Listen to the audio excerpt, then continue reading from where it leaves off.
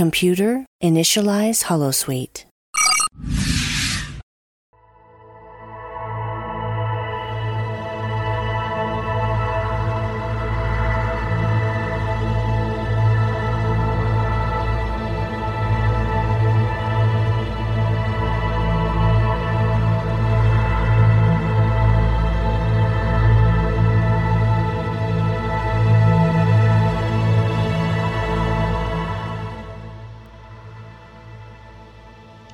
Good evening and welcome to another episode of The Fire Caves, a Star Trek Deep Space Nine podcast. I'm one of your hosts, Perry. And I'm your host, David. Tonight we're talking about Season 2, Episode 20, The Maquis, Part 1. Before we continue, you can find us on Twitter, Facebook, Spotify, and Apple Podcasts as The Fire Caves, a Star Trek Deep Space Nine podcast. That is correct, and tonight we are not just the only two hosts. We are joined by a very special guest. Special guest, say hi. Actually, this is Kris. He is another host from our other podcast, the Expanse, the Enterprise podcast. And it's been a while since we've been able to actually speak with him and do anything really in regards to podcasting here. And I wanted to invite him on to this one tonight because it's a very special, very cool episode, and I thought it'd be great to have him here. So welcome, and thanks for joining us. Thank you. So tonight, as David said, Always we are a pleasure. talking about the first part of the Maquis episode for Star Trek Deep Space Nine. Who would like to give our summation? Well, Perry, you did it last week. I gave it to you last week, so I'm thinking I got to do it this week. Sound good? I mean, I'm fine with that. I just, I don't mind at all. So, I'm kind of biting at the bit a little bit, I got to say. This is a great episode. Well, you could just say that you were eager and wanted to do it. Oh, So, well, that's biting at the bit. Eager, aren't those interchangeable phrases? Okay, David, just go ahead and do it. All right, guys, let's jump into this. This is the Maquis, Part 1. So in the beginning of this episode, we have a Cardassian freighter, the Bac-Nor, on Deep Space Nine. And as the Cardassians are loading it up and getting ready to leave the station, a man posing as a Starfleet maintenance worker tampers with some part of the ship. And as the ship leaves Deep Space Nine, Jadzia, Dax, and Kira are only able to warn the ship that it seems to have a major malfunction before it completely explodes and is destroyed. As they examine the debris of the Bac-Nor shortly thereafter, O'Brien cannot immediately confirm that there was an explosion that caused this to happen. Of course, our Cardassians, they expect, are going to be very upset by this accident, so the Bajorans, they're on high alert, Federation is on high alert, but the Cardassians don't seem to be doing too much for the moment.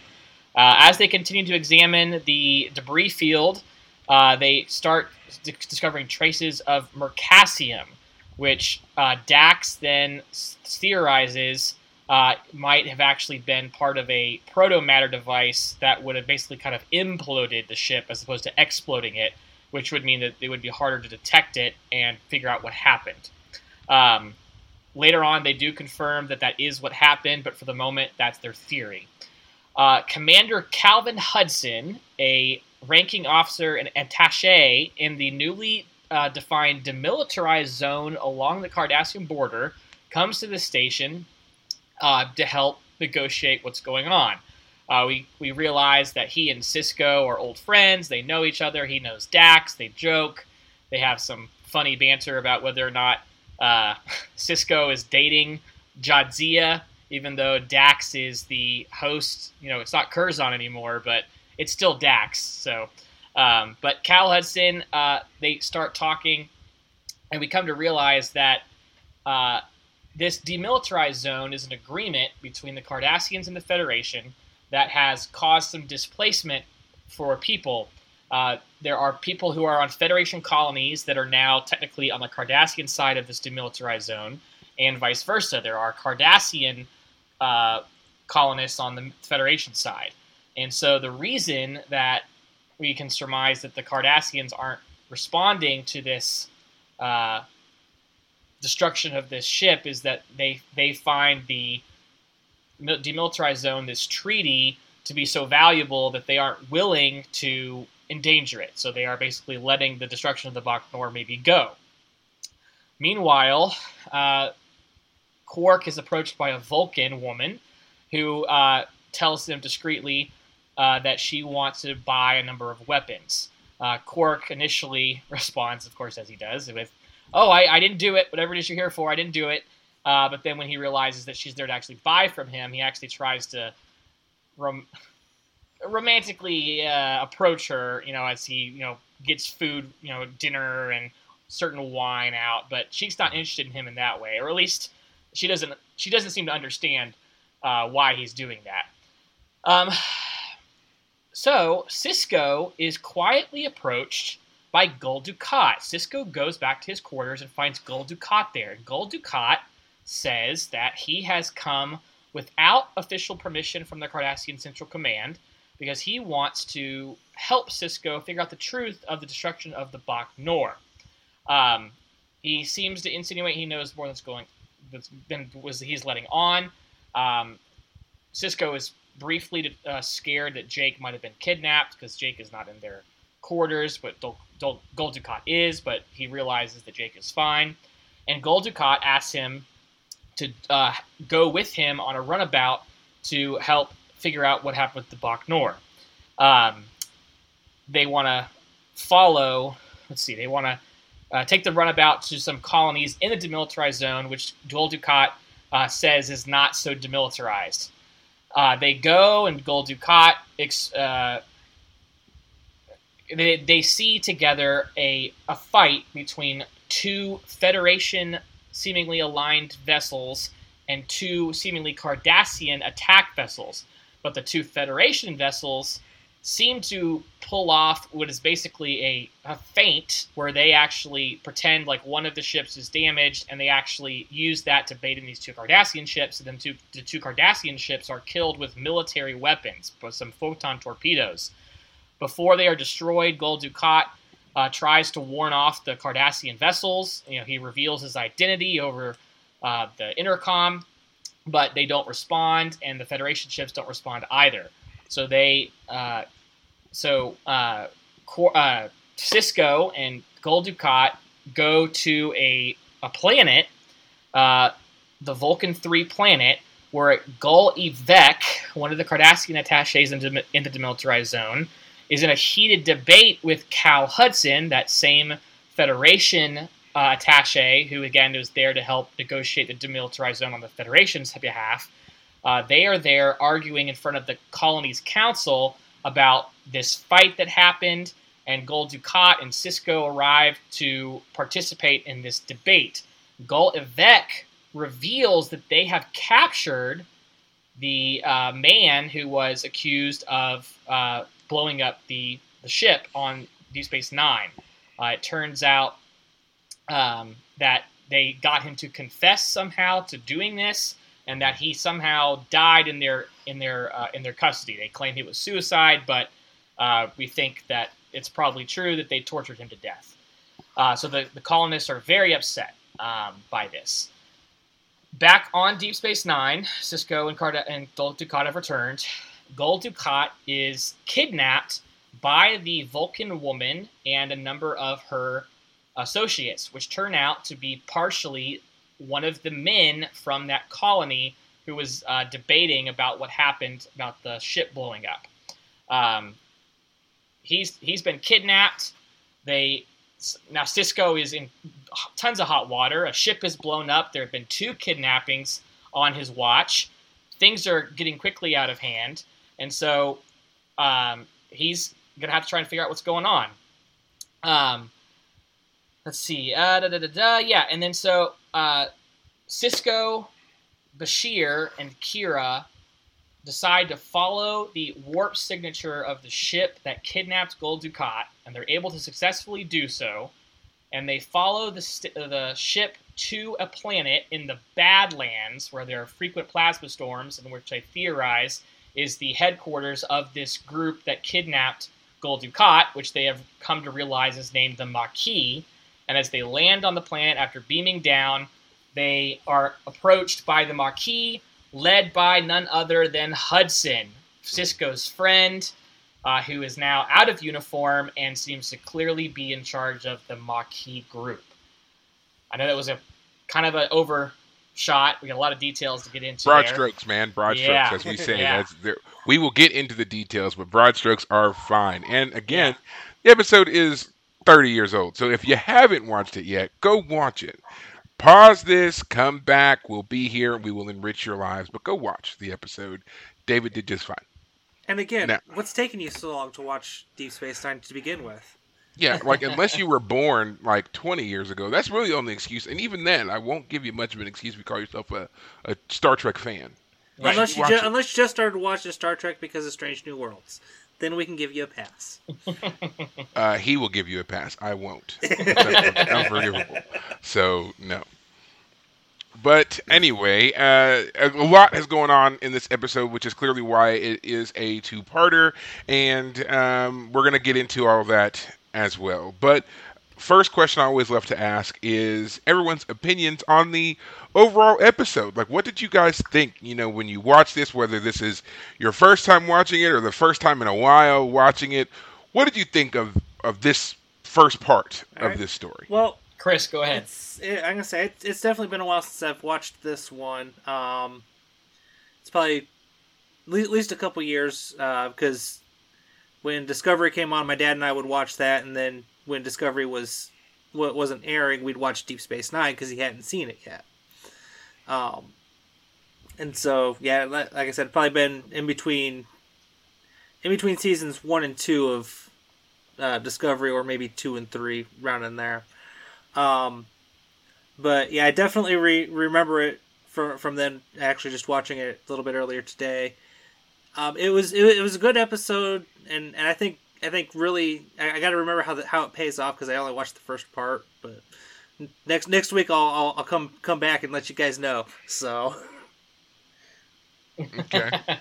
Well, that's good. I mean, if it's been a while, that you get to kind of surprise yourself a little bit there, But I know, David, go ahead. Oh gosh, I was so happy with this episode. Oh goodness, yeah. So people might remember, I've said it multiple times. Lieutenant Rowe, or initially Ensign Rowe, from TNG was one of my favorite characters. Every time I get a chance to mention her, I just gush. She's a great character. And the episode Preemptive Strike, which is the penultimate episode of TNG, was about Lieutenant Rowe. Again, she had been just promoted in the beginning of that episode. Yeah. And she, spoiler alerts for that episode, but she is sent to infiltrate the Maquis, and then at the end of that episode chooses to actually join the Maquis and kind of betray her loyalty to the Federation in that episode. It is a fantastic episode. So when I was watching this, and realizing that this episode, the Maquis Part 1, is basically like an episode that comes before, this two-part episode comes before Preemptive Strike and sets up some of the details of that episode, just made me so happy. The idea that the Maquis are on this demilitarized zone, the Federation has kind of abandoned them on some level. That's the kind of the plan. The Cardassian side and the Federation side are agreed on who's got what territory, but that leaves Federation colonists in the lurch. And then they think the Cardassians are moving weapons into the demilitarized zone, are going to, fight with the colonists, and so they are going to fight back. And if the Federation doesn't like it, they abandoned them. The Federation abandoned them, and so they are going to fight on themselves. And again, Lieutenant Rowe is such a great character. That episode was so fantastic, and so to realize that this is all a part of what's already a great story just made me gush. I was so happy when I started realizing what this episode was going to be. And the fact that it's a two-part episode just makes it even better. Perry, you and I have been saying so many episodes should have been a two-parter, and then this one gives it to us. Yeah. So, I really was excited with this one. I think that's the probably the real tagline for Deep Space Nine is should have been a two-parter. Because so many of their episodes fall into that category. And, David, you touched on a couple of things that I really want to go back and explain, and that is basically the history, the Trek history that led us to this moment in the formation of the Maquis. So for those of us who have been watching all of Trek that came before to now, some of this will be very familiar. And again, as I said, David touched on some of it. So as he said, in the episode, the TNG episode Preemptive Strike, we see Ro Laren eventually going to join the Bajoran colonists who were fighting on those planets that were along this recently established or not yet established, fully established demilitarized zone between the Federation and the Cardassian border. We actually see the formation of the demilitarized zone and the Federation-Cardassian treaty in the episode Journey's End, which could be kind of forgettable because this is also the episode where Wesley Crusher finally left the Enterprise and Starfleet for good to become a traveler. That was the episode where that happened. Right. Okay? So, excuse me. So with the formation of the Federation-Cardassian treaty, this demilitarized zone is sprung up, and it's basically just like what it sounds. It's an area where there can be no military installations or anything like that. And in order to negotiate this, planets from both sides had to be given up and basically swapped over for the other ones. So the Federation lost some planets and gained some Cardassian ones, and vice versa. The thing about that is where the Federation would protect and basically leave the Cardassian people alone on their planets, the Cardassians did not do the same thing for the Federation citizens that were now on their side of the demilitarized zone. They were constantly harassed, very aggressive, mistreated, and despite initially asking for help from the Federation, they received none and were kind of left to their own devices to defend themselves and figure out this agreement on how to live under Cardassian rule, basically. So that then, of course, brings us here to the Maquis and Cal Hudson. Cal Hudson was a Federation officer very much like Ben Sisko. He was a rising star, up-and-comer, a great, promising career, and he was sent out here to this, very contentious area of space and basically told to be like a mediator / governor. And the longer he was out there, the more he became sympathetic to the people he was supposed to be governing. Right. And this eventually leads him to not just joining, but really establishing the Maquis. He is the leader. He, as we find out at the end of this episode, he is the leader of the Maquis. Right. But all of that hinges on so many different one-offs that as I did my own little deep dive here, I found it very interesting.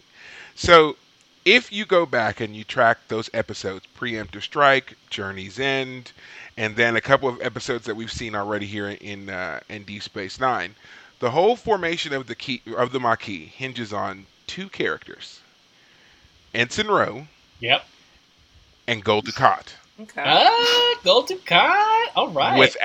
Without these two characters, there would be no Maquis, there'd be no storyline, there would be none of the things that come after, which includes the next part of this episode, several other episodes of Deep Space Nine, and of course, all of Voyager. Like, Voyager hinges so much on the Maquis being a core group that kind of gets folded in. We wouldn't have it. If they had actually done this story, this episode, this two-parter in particular, the way they had originally intended, we never would have got any of that. The original story actually called for them to kill off Cal Hudson and basically send Gul Dukat back on his way. There wasn't supposed to be any further development of the storyline. None of what we see of him getting, captured and all that, because none of that was really supposed to happen. But Dukat was always a very compelling character, and then he just really kind of sold it being that kind of sneaky lurker, like, the scene where he is sitting in Sisko's quarters when he walks in. Yes. And seeming so, like, devious, the devil coming out of the shadows here. He really, like, I don't know how to describe it. He really he just sold it. He nailed it on this performance here, and it made him a more compelling character, and then the thought of the way the Cardassians have been portrayed up to this point really changed the whole way that they were looking at dealing with the Maquis. Right. Okay. Then, of course, we have to give ultimate credit to Rolaren and her initial buildup of the Bajorans and their overall storyline. If Rolaren hadn't been such a compelling character, and the thought of her going off to kind of being this kind of freedom fighter, and how much we already loved Rolaren and rooted for Rolaren, I really don't think that we would have got any further development of the Maquis. Right. Now, I looked and I did not find anything in regards to her popping up somewhere down the road as a Maquis leader or resistance fighter. I think that may have something to do with the fact that the actress, Michelle Forbes, had already indicated that she was essentially done with Trek for a while. She had played Rolaren for a while, including and also some other characters from, minor episodes in TNG's early run. So I think that she just was wholly not available. We know, and we've talked about this before, that she was supposed to be the Kira character. Right. It wasn't actually going to be Kira. It was going to be Rolaren, her being promoted and working with the Bajoran militia. But again, the actress Michelle Forbes was not on board at that time, so we got Kira.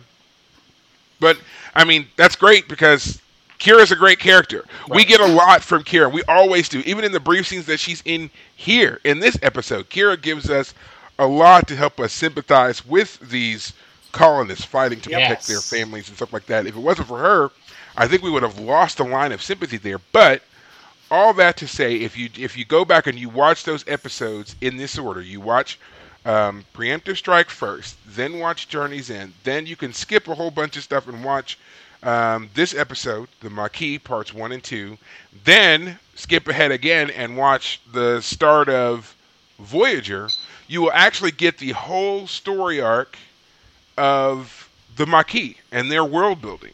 Huh. And this is really the first time that you get that in Star Trek. Star Trek is not really famous for doing a lot of world building that is not about the Federation. Well, I have to ask you this real quick, or maybe push back a little bit, because apparently this Maquis episode came out before Preemptive Strike did. It came out in April of '94, and then Preemptive Strike came out in May of '94. So the TNG episode came out a little bit later. But I mean, I don't disagree with your overall. If you're making a statement about the character or the Maquis character growth. But I think I might have been switching them around. I think I might have been switching Journey's End and Preemptive Strike around. I think that might have just been what happened, because Journey's End aired a month before this episode. Yes, I think that's probably what you meant. I think that's what it was. Mm-hmm. So yeah. Excuse me, I've got my timeline slightly. Make sure it's all good to go, because this Maquis stuff. I mean, let me just say it. I hearing that we get more of it is great, but I feel like this will be it. We'll get the Maquis part 1, part 2, and then whatever the Voyager part is you just mentioned, but then that's it. I'm like, no. We have to have more. So I skipped over it intentionally because I know that you haven't watched it. And I didn't want to spoil it for you. All right. Mild spoiler, there is more Maquis stuff. But I really wanted to, we can stop here just for a second. Let's talk about the idea of freedom fighters in Starfleet, in the Star Trek universe. I mean, we're supposed to be accepting of the fact that humanity has moved beyond these types of conflicts, and we're definitely more into peace treaties and negotiations and, expanding our borders through cultural acceptance and assimilation. What do you guys think about the sudden contrast of an offshoot group of humans who are doing pretty much the exact opposite of that and kind of going back to a more rudimentary aggressive stance towards protecting their homes, their planets, fear of the other, no outsiders, so forth? Yeah, Kris, I was take trying it away. to formulate my thoughts here. I do think it was an interesting thing that they decided to do with that. It really did kind of do that world building, not only for the Federation as well, saying, hey, not everybody's all sunshines, rainbows, and lollipops. I mean, there's some people that are upset about some things. So, and I was just kind of looking, because I've got all the Star Trek episodes sorted out by star date, and Maquis Part 1 is a star date before Journey's End. Well, it may be a star date before it, but in the way that it ran on TV, Journey's End was first. was definitely first. It was a month Mhm. before. It was a month before, actually. I know that for a fact. So, um, but this is not. This is the first time that we see a kind of offshoot splinter group, whether you want to call them terrorists, freedom fighters, or whatever. Nope. But it's not the last time. For those who have been watching the newer Trek shows that have been out, we hear of a new group in Star Trek Picard, the Fenris Rangers, that are essentially like the Maquis. They're more broad. They're not trying to just protect one particular planet or series of planets. They're just kind of out there picking up causes and fighting for them and advocating for people when the Federation seems to basically drop the ball. And our own Seven of Nine from Voyager is like the leader of the Fenris Rangers, basically, kind of going out there and leading that charge. So again, not the first time we've seen this. Certainly not the last. There are a couple of other splinter groups that we see in other Trek shows as well. But I always find it very jarring when we come across that because again, for the longest, Starfleet is presented as the supreme good, right? Everybody wants to be in Starfleet. Everybody wants to be a part of the Federation. Right. There's all these other civilizations. You get all their technology, all their insight, all the stuff that you get when you join, and it seems like it costs so little to join. So why wouldn't you want to be a part of this ever expanding, welcoming, friendly, conglomeration, right? I mean, even the most hostile enemy we've seen so far.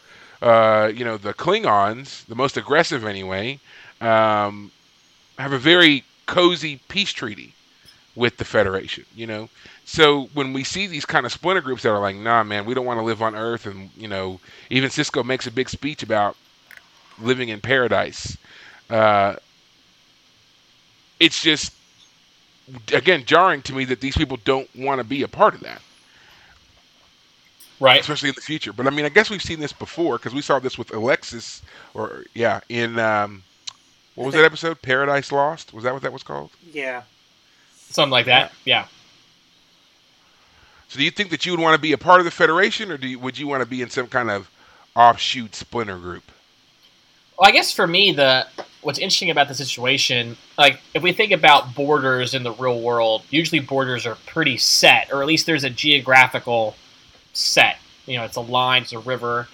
Now, of course, states and governments and countries fight over their borders all the time, right? So it's not uncommon for there to be disagreements about where the border is supposed to be. But again, in the real world, there's usually a pretty definitive geographical area that sets boundaries. But with planets out in space, it's more like islands in the ocean.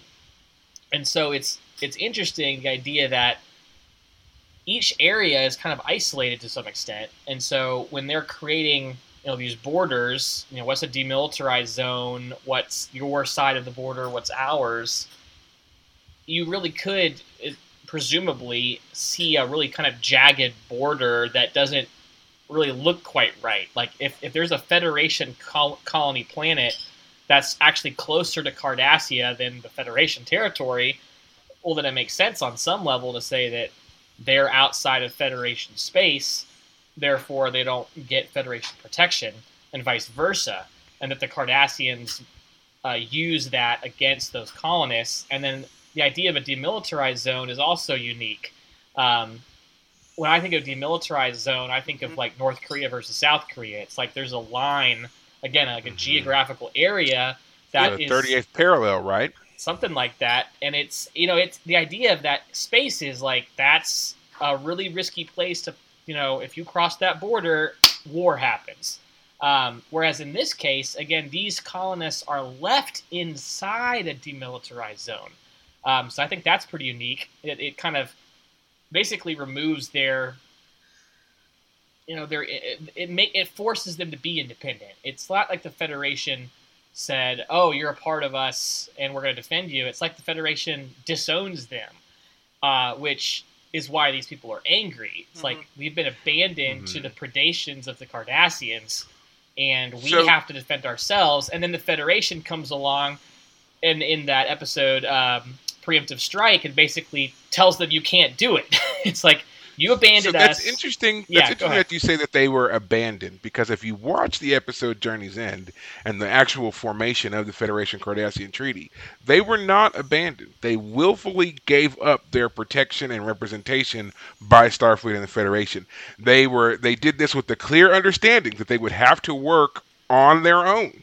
That is one of the key parts of the arguments when Picard is meeting with the main leaders on, I can't remember the name of the planet that they were on when they were doing this, but that was one of the key parts. Yeah. Yes, that was one of the key things that they were stressing, was that, that the treaty was absolutely necessary, that it was going to save billions and billions of lives. There was no way they could not do this. Right. And it was just like, again, everybody's giving up something. The Cardassians are giving up planets. Federation has to give up planets. You guys are choosing to stay there. And again, don't forget that the Federation offered them settlement elsewhere. They were like, we will find you other planets on our side, right, that you can do with what you want. We will move you. Right. And they still said no.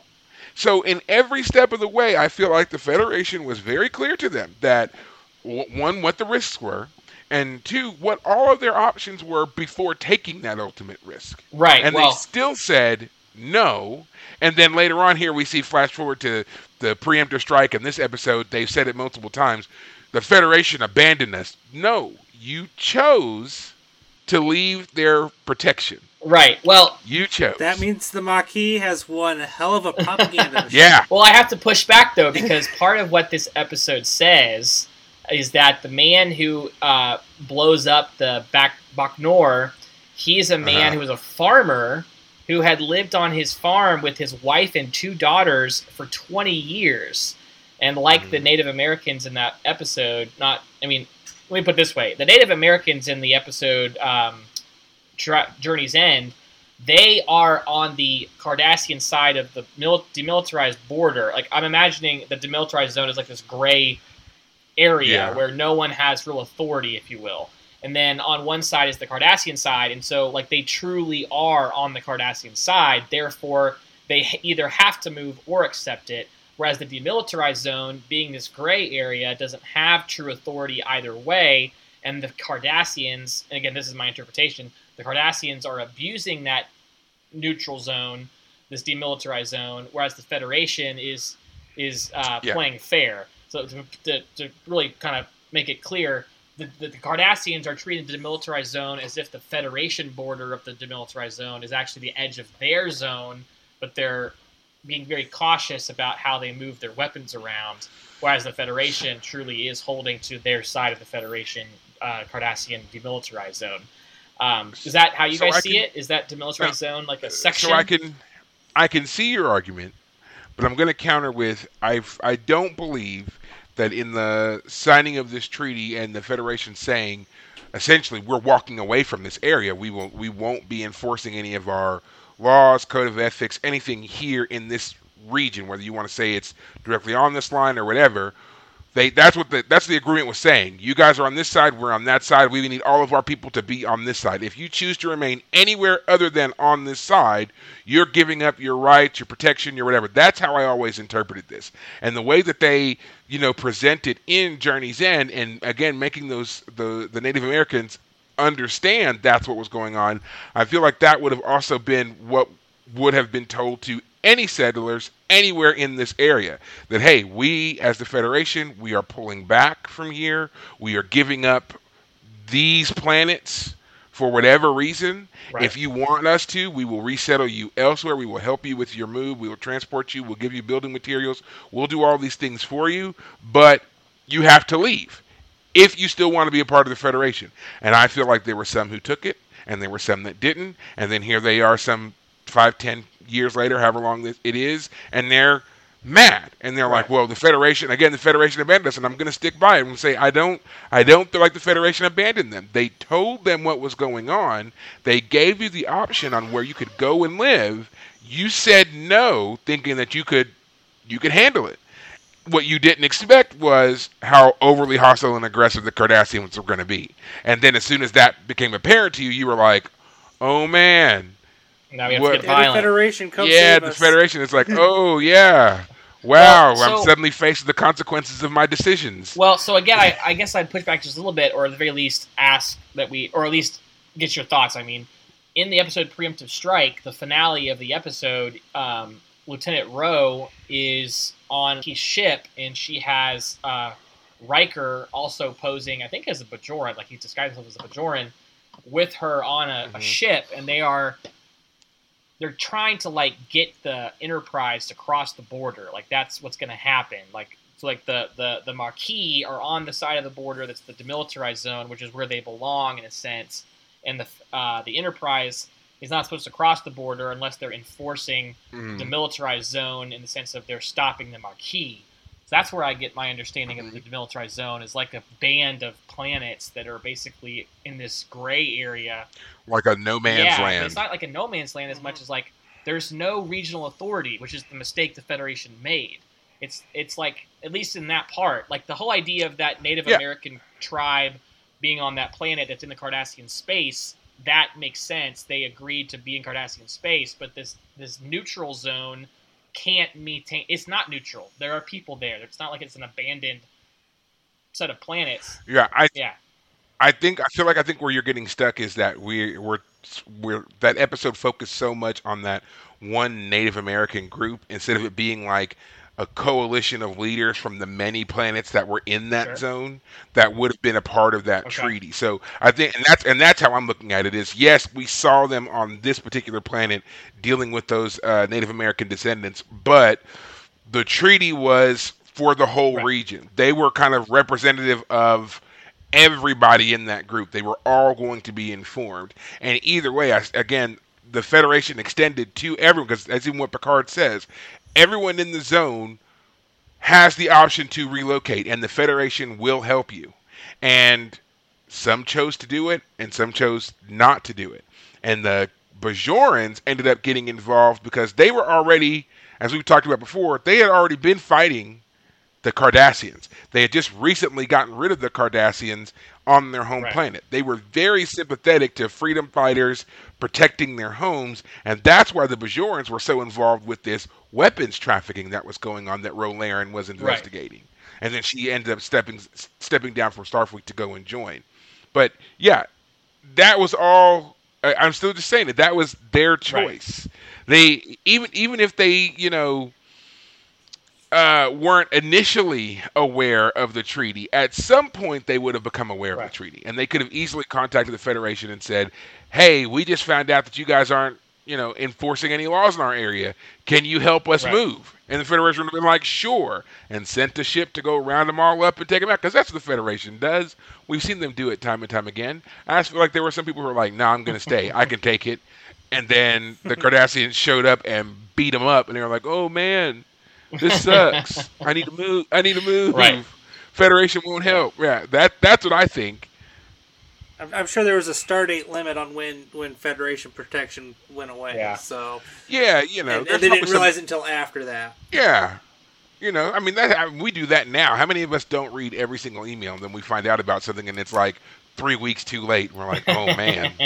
Now granted that's on a much more insignificant scale, but I'm just saying, if it doesn't seem to be initially important or relevant to you, you probably don't pay it a lot of attention until well after the fact. And then you're like, well, what can I do? And everybody's like, where were you 2 months ago when this was a big deal? And you're like, I don't know. I was playing video games. Tending my fields. Right. I was outside. I was planting crops. Like, that's what happens. But the Federation has a very clear, consistent history of, even in those instances, if a person asks for their help, they give it. Right. And so what I'm saying here is these people just were like, one, we were abandoned, and two, we're not going to take the option that you're giving us, and we're still going to blame you. It's like you can't win for losing with those people. So, so next question, and this is one of my favorite questions as well. Standout performances for this episode. Who do you feel like was just firing on cylinders? Was just great. Couldn't imagine the episode without him. Kris, go ahead. Go once again. You take point from it. Well, definitely Cal. I mean, because I'd say probably about the only one that I could see doing that role other than who we had would be probably Billy D. Williams, kind of bringing a little bit of a Lando aspect to it, but right, yeah, he's got a charm to him when he first shows up. And by the way, like a couple days ago, it was his birthday, so I thought it was really neat that we're talking about it. Like it's Cal Hudson's birthday. 2 or 3 days. Character. Ago. Okay, nice. Yeah, the actor. The actor. I was gonna say Cal Hudson. He's the character. The actor. Yeah, it's his birthday 400 years from now. Right. So, yeah. But let's talk about Cal Hudson, because I would agree. I think that he gave a great performance as a new character that just kind of walks in here. I loved how similar he was to Ben Sisko. Like, even their personal stories were similar, and they remark on that when Cal and Ben go into his office, and he's saying, about the loss of his wife as well. So we have these two basically hotshot, up-and-coming commanders in Starfleet, ranking officers in their areas, right?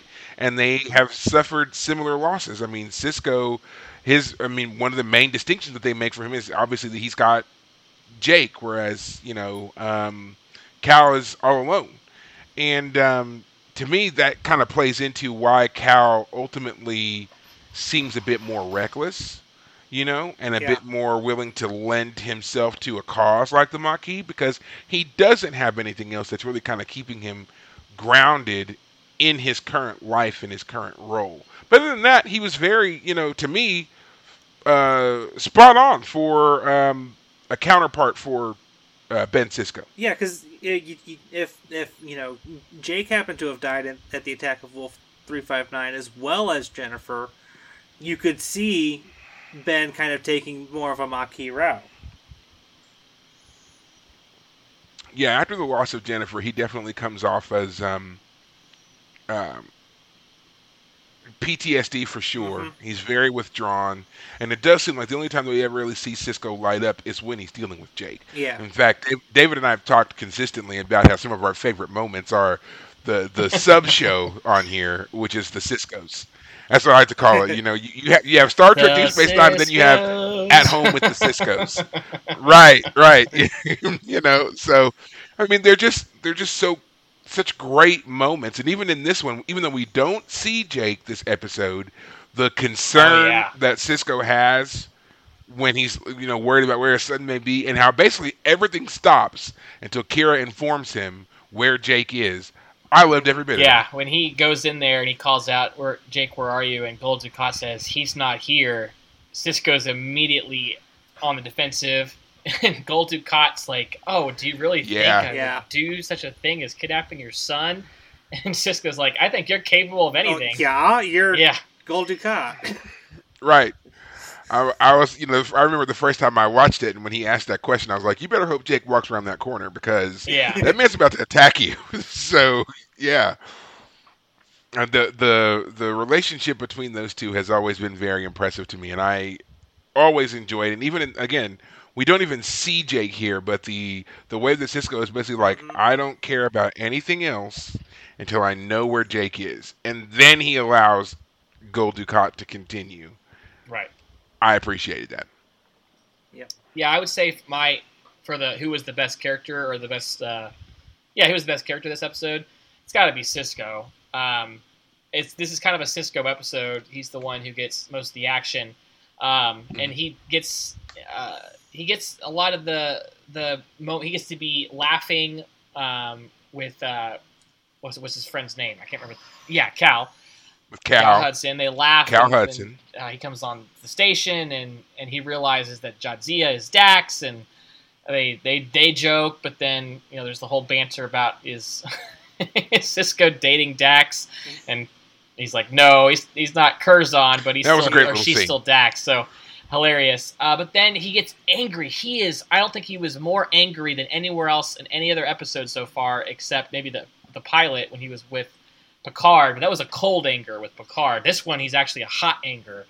He's in this tough position of having to uphold the Federation treaty. Meanwhile, his running the station is in question because there's a ship that's blown up, and there have been 2 kidnappings, He's having to talk with the admirals about what's going on, and then my favorite small scene in this was when Odo was there, like the group of them, Odo, Kira, Bashir, O'Brien, Dax, they're outside his office and they're talking, and Odo lets loose. He says he thinks the Federation are dumb. I don't know exactly what word he uses, but like they're basically that the Federation is soft. Yeah. He's like, you guys, you want me to give you security, but then you give me a Federation rule book. Yeah, he says untie my hands, allow me to impose a impose a curfew, 50 more deputies, do random searches. He basically wants to lock down the whole station and just run it. I mean, he wants to be an authoritarian, basically. Right, and that's what Kira says. She's like, yeah, you do that, and it will be just like... Nine. Right, and that's what Kira says. She's like, yeah, you do that, and it'll be just like but when it was the Cardassians or something. And like he was... Yeah, that's what he says. And Kira's like, yeah, for the Cardassians. Great scene.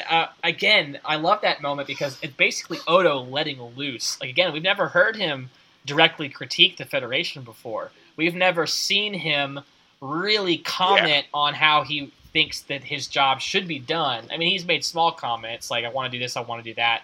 Ask Sisko for permission or stuff like that. But this is the first time he lets people know his mind. And Kira pushes back against him, and then Kira also pushes back against Sisko about defending, as I think, as Kris, you said, defending the people in the demilitarized zone. Like, she knows what it's like to live under Cardassian rule, so she sympathizes with these Maquis people who are trying to defend themselves against Cardassians. And again, Sisko is sitting there, and he's pissed at her for her challenging him. He has a great dismissal. Yeah. He just hits the button to the door. It doesn't tell her to get out.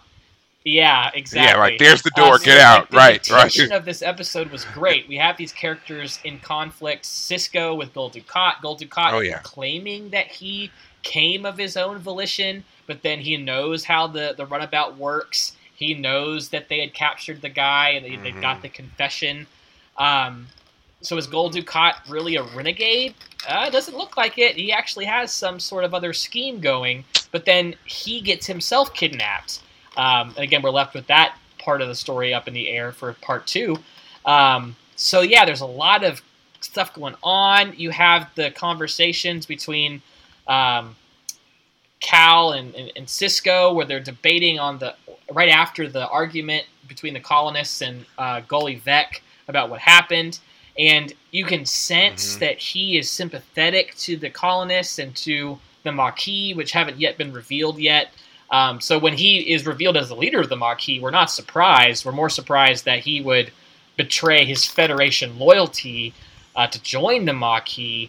And again, if we've seen the episode with Ro Laren, Lieutenant Ro at that point, it's the same kind of story. She betrays the Federation for the Maquis, but we really get to see her come to that decision in that episode, which is why it's so great. So we don't get to see him make that decision, but we can understand it. And in both situations, when you're if you want to do a comparison, it is not just these officers, Ro Laren, Cal Hudson portraying Starfleet and the Federation. It's portraying these other officers who meant so much to them, like when Ro turns her back on Picard, really. And she's telling Riker to tell Picard give him this message because, she can't face him. She can't do it because he has been this person who's really believed in her and pushed her and, really helped her gain newfound success in her career. Because we know when we first meet Ro Laren, she is a troubled officer to say the least. Yeah. And then we have a similar situation here with Cal trying to explain to Sisko his reasoning, and in a way he's also trying to convince Sisko to join him. He's like, if you saw what I saw, if you had been here and watched what was going on, you'd be joining us. And he's almost trying to get Sisko to come along, and Sisko is obviously holding firm that he's not going to, and seeing that disappointment in his friend, this person who he thought he knew, who in a lot of ways, again, they mirror each other so well. I think that's a part of the issue for Sisko is that, here's this person who he sees a lot of himself in, and he does probably wonder if he would have ever done anything like that. And I mean, we once again are seeing how serious Sisko takes his oath and dedication to Starfleet, and anybody who steps on that, man, Lord help you, because it's not going to go very well for you, not at all. So, of course, since we asked who gave the best performance, we have to ask who gave the worst. Who did we just not need? Who could we have just been like, we heard your lines, but they literally could have been said by anyone? Kris, again, you want to take first crack at it? Well, I mean, as much as I enjoyed him as a character, I think actually Bashir probably could have sat this one out. Oh, that's funny because Bashir gets a lot of hate from us on here. So, I don't feel it's intentional, but it happens. And, Bashir gets a lot of hate. Especially since you guys are so early on, and you know we haven't really gotten that Garashir thing going yet. So don't spoil it for me. I didn't hear anything. Blah blah blah blah blah. Yeah. We've seen some redeeming moments of Bashir, but yes, typically whenever this question is asked, Bashir's neck is on the he and O'Brien almost every time. Very minimal. Actually, O'Brien gets a little more participation because he's the one who helps determine the bomb. He has to explain other the bomb. than that, he doesn't really participate all that much. I feel like he had something to say during that 5-person, like they're all standing around waiting for Sisko to come out of his office, but. Yeah, because I think they were kind of discussing what had happened to the Bach-Nor. Yeah. And yeah, they each got their own little line. You know, I mean, obviously it was mainly Kira and Odo, but even Dax, you know, she throws in a whole deflection there about no one's placing blame on anybody. And I think Bashir says, not Bashir, but Sisko, man, I'm all over the place. O'Brien, excuse me, O'Brien says something to the, you know, effect of just, I don't know, that it wouldn't be appropriate. Something about the way that he wanted the conversation down wouldn't be appropriate. Yeah. So, yeah. But yeah, I mean, once again, Bashir, sorry, man, you're just kind of there. You know, we haven't really seen much of you in the past few episodes, really. So, you know, maybe we'll get more in part 2. Maybe he'll do some more Bashir-esque heroics, which, you know, Bashir's thing is wholly flinging himself into dangerous situations. He doesn't really seem to think about it. He just jumps in there and almost gets himself hurt or killed while trying to be the hero. So we love him for that, but otherwise he doesn't really say much. So now there's one thing I did forget about this episode. It did, you know, bring back the classic TOS trope of sending your captain, your the first officer, and the doctor on the away mission. Oh. And you know what? So many shows do that. In fact, I was watching the Orville last night, and that is like literally what happened. They got into a new area, and they took the admiral, the captain, the first officer, the doctor, and the chief pilot. And I was like, who's left on the ship? Who's doing anything? Like, why?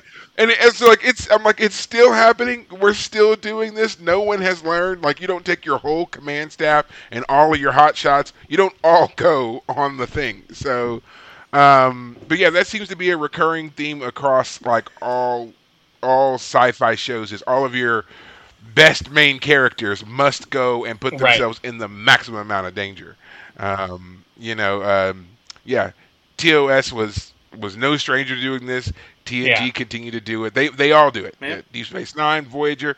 They still do it now. Even on the new shows, they still do exactly that. You know, Strange New Worlds. I watched that. I'm like, okay, your captain and your best science officer are trapped. Your first officer is trapped over here. Your pilot's trapped over there. Who's doing any work anywhere back on the ship? Like, who knows what? So I think that's really interesting, and I would love to see just one show be like, you know what? We're not going to send the senior staff. Yeah. Let's wake the up the B team, send them out there, and let's see what happens. Lower decks, though. Yeah, but that's a cartoon, so it's Yeah. kind of expected. It's kind of expected, and we see the chaos that ensues there. I would kind of like to see that Right. in live action. Yeah. Let's instead of Picard, leading the charge, let him send out not his first officer, but maybe the third in command. Yeah, Yeah. you're ready for a little bit more of leadership. Get out So, there, get shot a so couple that times. reminds me, Perry, if then I come back mentioned to the us. book Red Shirts to you, it's by John Scalzi. It's about that trope of the only person who gets hurt is the red shirts, right, from the original show.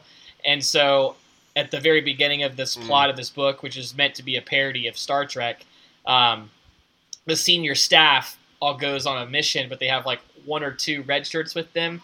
And these two red shirts die in the opening sequence. But as one of them is dying, he has a flash forward of his life and realizes that he's like on a TV show and that his whole life was meant for this moment so that the captain can have a redeeming moment with the admiral because he's the admiral's son, and how the episode is going to play out where the admiral's mad at him, but they make up by the end of the episode.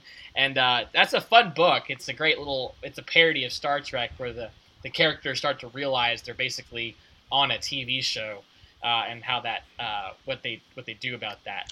But it's again the characters who realize they're on a TV show are the red shirts, not the main cast. So that's a fun book that kind of plays into this. Yeah, why did the senior staff get thrown into all these dangerous situations but seemingly escape unharmed? And then if there is anyone harmed, it's always some person whose name we never know. Or I think that Next Generation was initially aware of this, and they tried to change it up, and they created a whole other trope, which is we denote seriousness by beating up our strongest character.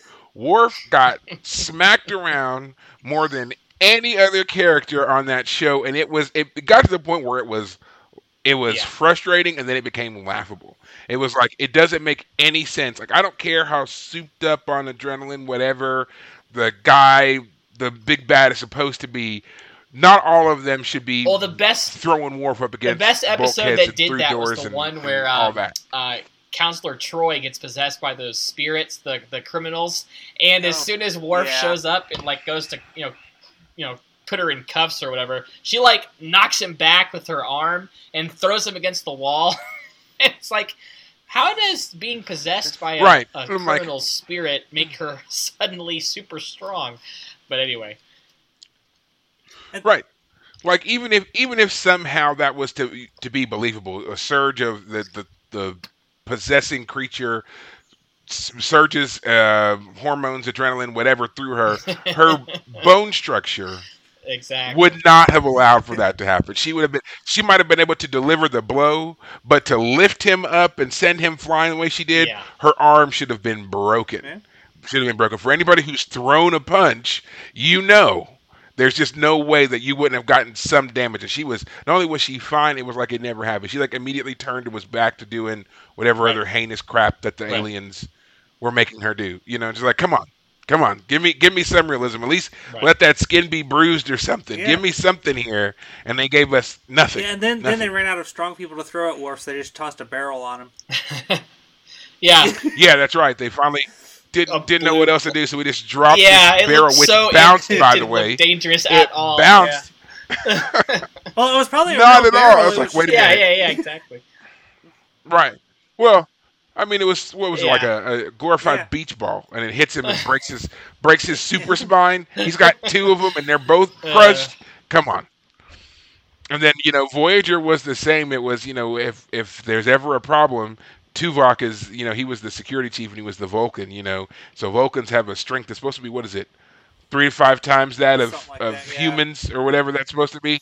So, of course, him getting beat up, smacked around, otherwise incapacitated, that's how you knew it was serious. Oh, man, they took out our Vulcan. I'm seeing a pattern here with that, though. Our security chiefs are the first ones taken out. Heck, they just straight up killed Tasha. They didn't even mess around there. They were just like, done. You're out. So I haven't seen that so much on Strange New Worlds or Picard, but I mean, well, Picard's done now. Strange New Worlds is still kind of new, so we may get there. We may get there. We'll see. But yeah, I mean, I just wish that they didn't do so much of like trope heavy stuff. I guess Right. at the end of the day, when we're looking at it. So we are coming up on the end of our time here discussing this first part, but I have to ask, of course, what would you like to see in part 2? We've got this great story that's been laid out before us. We get this great reveal at the end of Cal Hudson and his duplicity and how that has, impacted Sisko a little bit there. What do you feel like should be next? Chris, go for it. Okay. Well, like I say, we're definitely going to get a resolution. I don't think that Sisko's going to be able to convince his old buddy Cal to come back to the Federation, but Sisko's going to try because that's the kind of guy he is. That's true. Yeah, I would say that I look forward to that conversation. Okay. I can see Sisko now. He's going to have that quietly angry, quietly kind of pissed off, disappointed look about Cal having betrayed Federation standards, and he's just going to be kind of passive-aggressively mad at his friend until they have it out, and Sisko will passionately say something, and Cal will passionately say something, so I look forward to that, because, again, they you can tell that they have a relationship. These characters are supposed to be friends. Mm-hmm. I look forward to Odo maybe having run of the station for an episode and saying, I'm going for it. I doubt we'll see much of that, unfortunately, but yes, more Sisko and him defending the Federation and maybe compromising the Federation's treaty, finding a workaround or suggesting to the Admiral sometime along, like, we got to change how things work. Yeah. Okay. Well, I would like to see more of Sisko and Kira actually on this one, because Kira is obviously so sympathetic to the cause of the Maquis, and she, as she indicated, she grew up with the Cardassians occupying her planet 26 years. So we kind of get a snapshot there of a timeline for her. 26 years under Cardassian control and brutalization and fighting as a resistance fighter and all of that. So I would love to see more of an interplay between those two characters, kind of explaining their perspectives and seeing if they can work back towards a middle ground, because that has been one of the core parts of everything that we've seen so far in this show, is these two characters finding a way to work towards each other and being on the same team. And it's always interesting when something comes up that, we almost get used to Kira kind of falling in step with Sisko for a minute, and then something happens and we see how vastly different and how far apart they really are. So I really love seeing those scenes play out. And now that we've got this reveal of Cal, I would love to see Kira being the one, not Dax for a change, but Kira being the one that comes to Sisko and tries to talk to him about understanding Cal and where he's coming from and what he's really fighting for in regards to truly understanding the Cardassians and their brutality and what they're all about. So that would be something for me that I would just really like to see play out. Now, of course, I've seen this episode countless number of times. I'm not going to tell you what happens. I think you might be hinting toward what might be happening. That's what I Oh, maybe a little foreshadowing. Yeah. Well, actually, mild spoiler. And here's another hint too. Gul Dukat's going to think the show's about him again. Yeah, I forgot. He's still out there. Oh yeah. Yeah, well, I would. That's our other subplot is, you have Deep Space Nine, the Siskos, and the Gul Dukat show. As you were talking about Kira, though, that reminded me, Perry, of Kira actually has had a little bit of experience with the whole idea of moving someone off of the land they're on. I'm sure you remember the one I'm talking about. I'm trying to pull up the episode at the moment. Progress. Is that it? Yeah, the one where she has to go to the old man on the moon around Bajor, and they want to use it for, what is it, energy? They want to drain it of its energy. They wanted to tap the core so that they could use the geothermal energy for actual Bajor, so not this moon. And she's the one who old has man to convince him to leave his property. And very sad episode, another great one. So it's interesting that I doubt Kira's going to remember that episode in terms of she's going to refer to it in any way. But technically she's had some experience on the other side of this question about, sometimes people got to move out of the way for the greater good. So, yeah. Well, all right. Any final thoughts before we wrap it up? Looking forward to the next part. Woohoo! Yeah. Okay. Well, I have some, and that is, of course, always talking about New Trek. If you're not watching Strange New Worlds, you should.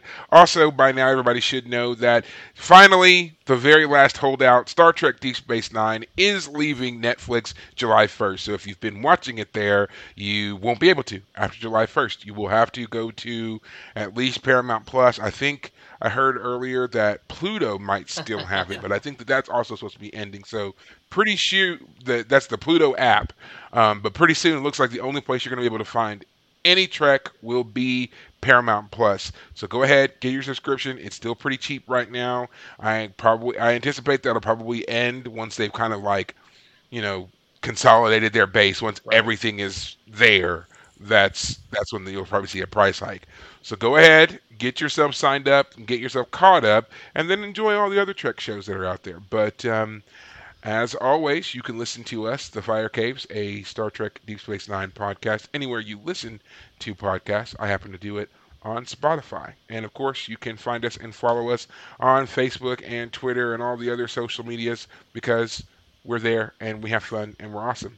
So do so. And if you have any questions, comments, or concerns, get them to us that way. Other than that, guys, it was fun talking with you, Kris. Thank you for joining us this week, and we look forward to rounding this out with you next week. Not a problem. And David, as thanks always, again, guys. It was fun. So take care of yourselves, guys. We'll see you next week. Bye.